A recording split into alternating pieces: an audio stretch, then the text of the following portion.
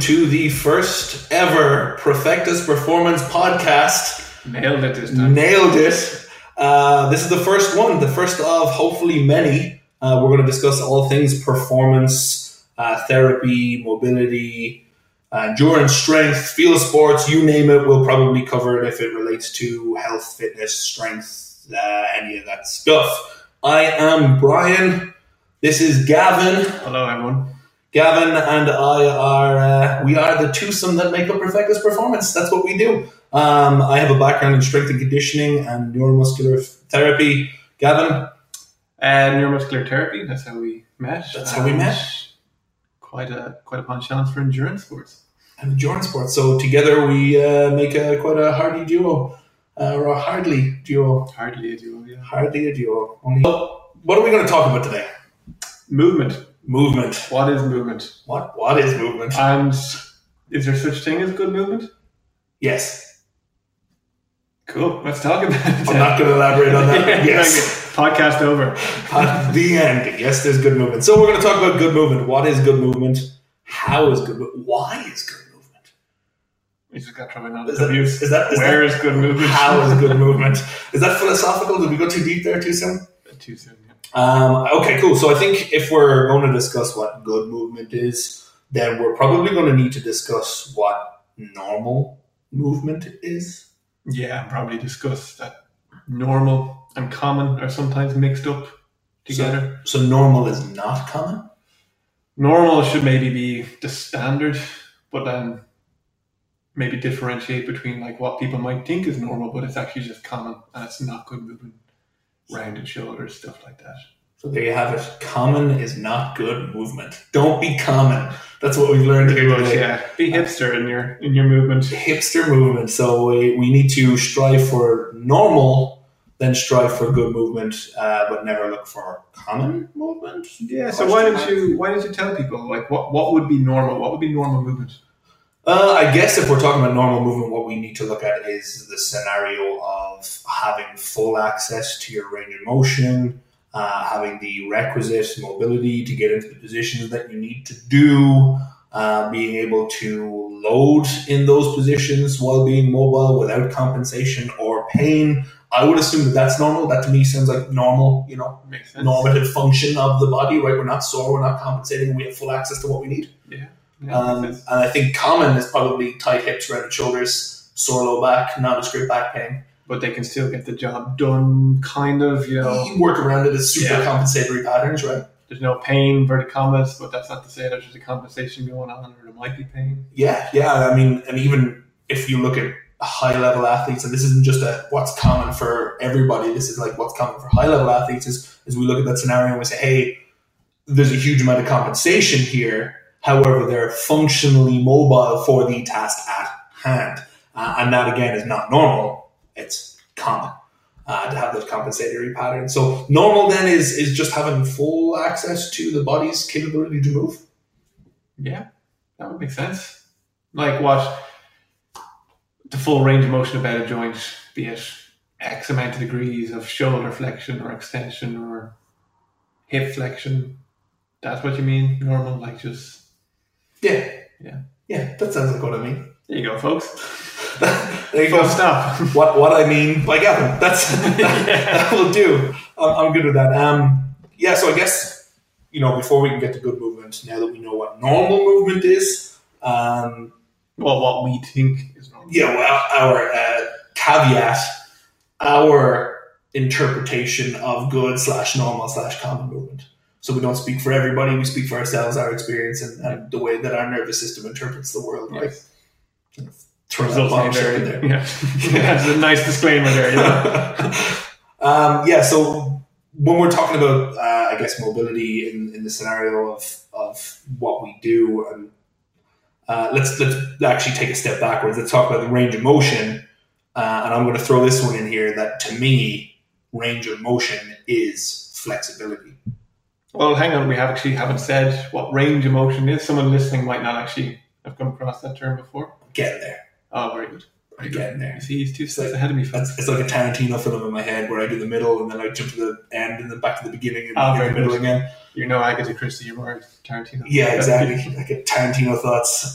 So to me, range of motion is flexibility. And what that means, and I think everybody's heard of the term flexibility, right? Everyone tries to be more flexible. Yeah, that's like the goal. People do their yoga, Pilates, they stretch, they do all the things that they need to do to increase their physical education. There would have been flexibility. I'm doing air quotes here. You would have stretched and the likes. Yeah. Everyone's familiar with that term. Cool. So flexibility then, and the way that we understand it, the way that I say we, and I speak for Gavin, I guess, when I say we, but the way that I understand it is that range of motion then is flexibility, because range of motion is the access to the full range of motion of the joint. So the ability to move from full extension to full flexion without compensation, blockage, interference, pain, any of those weird movement patterns that occur, all of that stuff that would make up normal movement. Okay, yep. Make sense? Makes sense to cool. me. Cool. So if range of motion is flexibility, then I think the other thing that people hear about often and when we talk about often is mobility. And I know I've said it already a couple of times. And then mobility is the ability to move through the range of motion freely without compensation or pain. And then the caveat that I would put on that is that mobility is also the ability to, and what good mobility, let's say, rather than mobility, is the ability to move through full range of motion easily, freely, without compensation or pain under load. So we can also load that tissue and we don't have any of these compensatory patterns or pain or things like that occur. Cool. So you're saying mobility isn't just the ability to move freely, pain-free, all that. It also pertains to actually, you have a weight in your hand. You might be doing a loaded squat. Sure. Or a barbell squat or something like that. And like being able to use that range of motion with weight as well as just without the weight. That's what you're saying. Mobility is the whole gamut. Mobility is the range from body weight squat to 200-300 kilos professional powerlifter with correct load. And I think realistically, if you have access to that full range of motion, you don't have any compensation. Those two, I won't say will look the same, because putting 200 kilos on your back does not look the same, but the fundamental biomechanics should be the same. How you would organize yourself for access, that should be the same. Brace the spine, squeeze the glutes, external rotation of the hips to create stability through the joint, etc., etc., etc. Cool. Cool. All right, so we've defined our mobility is movement without compensation pain, basically, and that's what we're talking about. So when we look at good movement, and when we talk about good movement, then how does that fit in? Well, taking what you said, good movement would be full access. So full access, good range of motion, the ability to organize yourself, the ability to get your joints to move with a load. That's too vague though, isn't it? It's just like, what is good movement though? I know where you're coming from. I think you pretty much nailed it though, right? And the way that I understand it is that we've already touched on what good movement is. Yeah. Because we said what's normal movement is the ability to move through full range of motion. So we have our full flexibility. Yeah. And then we have our mobility, which is the ability to move through full range of motion without compensation or pain, actively or passively. I don't think we said that before. Oh, yeah. Whether you move it or I move you through that range, the capacity to do that. Yeah. And then I think good movement. Exactly. I think good movement then, if we're talking about movement in specificity around the biomechanics of the body, is the ability to access that mobility under load. And I think the under load is probably the part that gives us the good movement, right? If our movement does not deviate from what we deem normal or normative or good, when we load, then it's good movement, right? Then we have the requisite amount of strength, stability, flexibility, mobility to be in a position that we can own that position, right? Yes. And then breathe in it. Yeah. Breathing's a litmus test. A lot of smart people talk about, if you can't breathe in a position, you don't own it. Well, big fan of ours, Kelly Starrett, Dr. Kelly Starrett. Dr. Kelly Starrett. Amongst others, yes, Brian McKenzie. If you can't, and even like if you've taken a yoga class and the yogi is very particular about the breath, which is very good. Like, yeah, or Astanga, you can't move from one motion to another without breathing, and if you can't do that, you don't really have the capacity. Cool. To use that movement. So then, but then going back to it, you say good movement with load and everything like that. Being able to replicate that movement. Again and again without the need to Look, obviously you have to warm up if you're exercising and stuff like that. I'm not saying to folks that like you should not have to warm up. No. There's a little disclaimer there. But being able to replicate a movement without pain, without compensation, under load or without load, and being able to replicate it. Not having to distract your joint for 10 minutes, not having to foam roll a part of the body for 20 minutes. You know, I hope no one ever foam rolls a part of the body for 20 minutes. I'm sure there's people who do it there. But yeah, just going back to it, maybe that could also be the good movement, is the being able to repeat it, replicate it, and own it. It's that good movement is yours to have and to use for all time. So then, to shorten the definition from our rambles, the good movement is the ability to access full range of motion and mobility to move through the motion without compensation or pain, under load, through repetition, while breathing. Yeah. All right. It's being a human, folks. Nailed it. Hands up in the audience if you can do it. I see 0 hands. I also see 0 audience. But there you go. I see 0 hands up here as well. So yeah, me too. Yeah. No shade, people. No shade.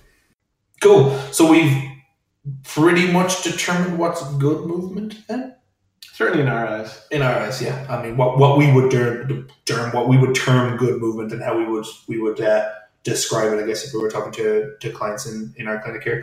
And then the other thing that we need to talk about is, I think when we're talking about movement, and I think I touched on this earlier, is the mobility and stability, and I mentioned these things a couple of different times, right? Mm-hmm. So we already know what mobility is, and then stability is the ability to hold the joint in a position under load through movement, whatever it is. So if it's, pressing a barbell overhead, or even lifting your suitcase overhead to get to the overhead compartment on the airplane, is the ability to safely hold the joint in the end range of that range of motion, right? Would that be happy enough with that definition? Yeah. Cool. Definitely we can all relate to trying to throw a bag overhead in an airplane. Yeah. In a confined space as well. In a confined space. If you're tall. Super hard. Whilst trying to breathe.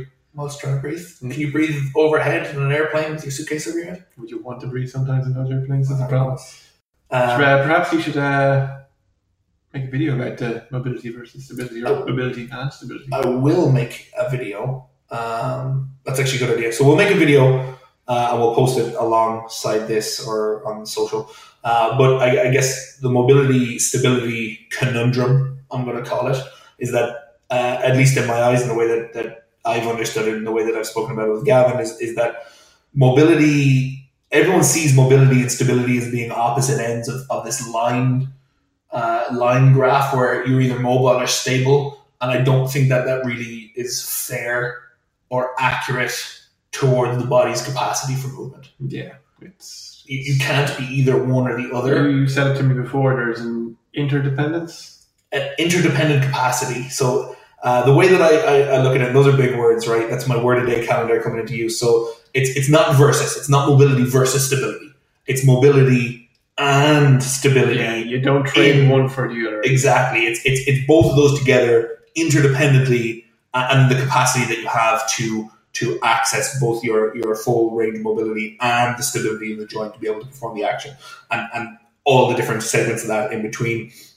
And I think the part that people miss in that general conversation between mobility and stability is when we really break down that conversation, is on one end you have mobility, on one end you have stability. And the way I look at it is that they're both either two parallel lines or two adjoining curves, convex and concave curve joined together at the ends. Yeah. And at one end you're going to have hypermobility, and I think people are probably commonly aware of what hypermobility is and how it works.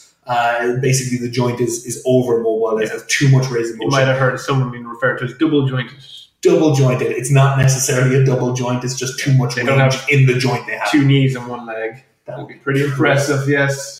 Or in another scenario, if you sprained your ankle, you may have additional mobility there. But that would probably be termed hypostability rather than hypermobility. And the hypo means lack of, less, whereas hyper is more of. So we've got less stability than we should have. And those things are kind of interdependent too, and they go hand in hand. So if a joint, you want to move a joint and it moves too much, you're hypermobile.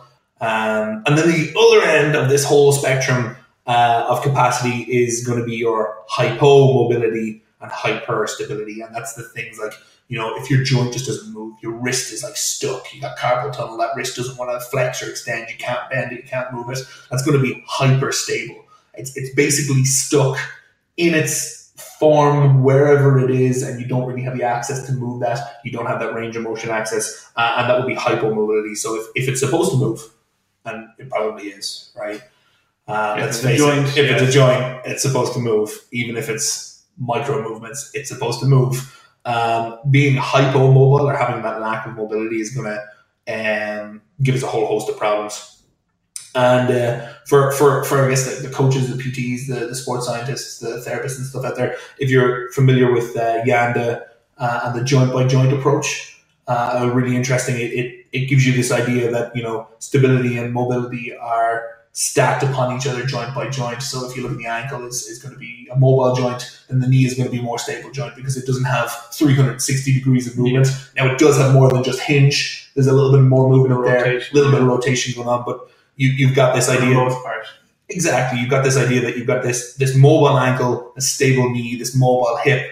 But what happens if that ankle becomes hypomobile and you lose that mobility? Then that mobility has to come somewhere, and it now accesses the knee, and the knee becomes hypermobile or hypostable. And that's where that continuum comes across, is that you're supposed to have some stability there, but you don't have access to the stability you used to have for whatever reason, whether it's acute injury, repetitive strain, something else up or down the system. And now you have this hypomobility or hypostability, where you just don't have the capacity to keep that knee joint stable. And that's where you're going to get knee pain. And you're going to get all these problems. And you see it a lot with, I guess, runners who lack dorsiflexion will often have knee pain. We'll throw it in there.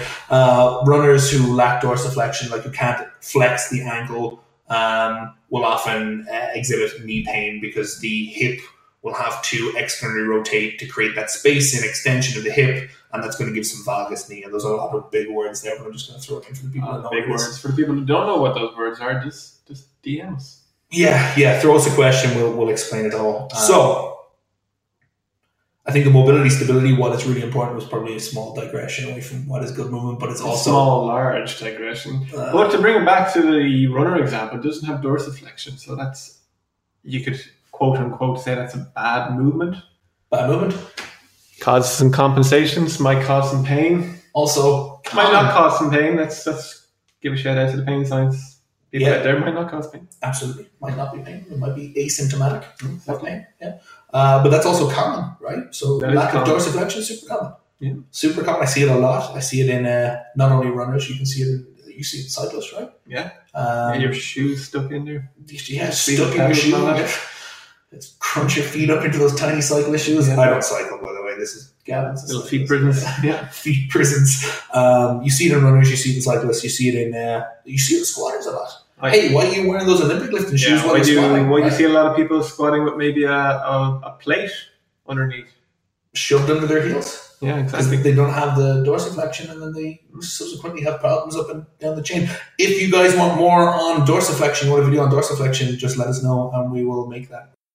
Cool. So hopefully we're getting to the point that we're actually sharing some knowledge of what good movement is. So to recap, good movement is the ability to move through full range of motion. Full mobility, which is the access to range of motion freely without compensation of pain, under load, through repetition, and breathing.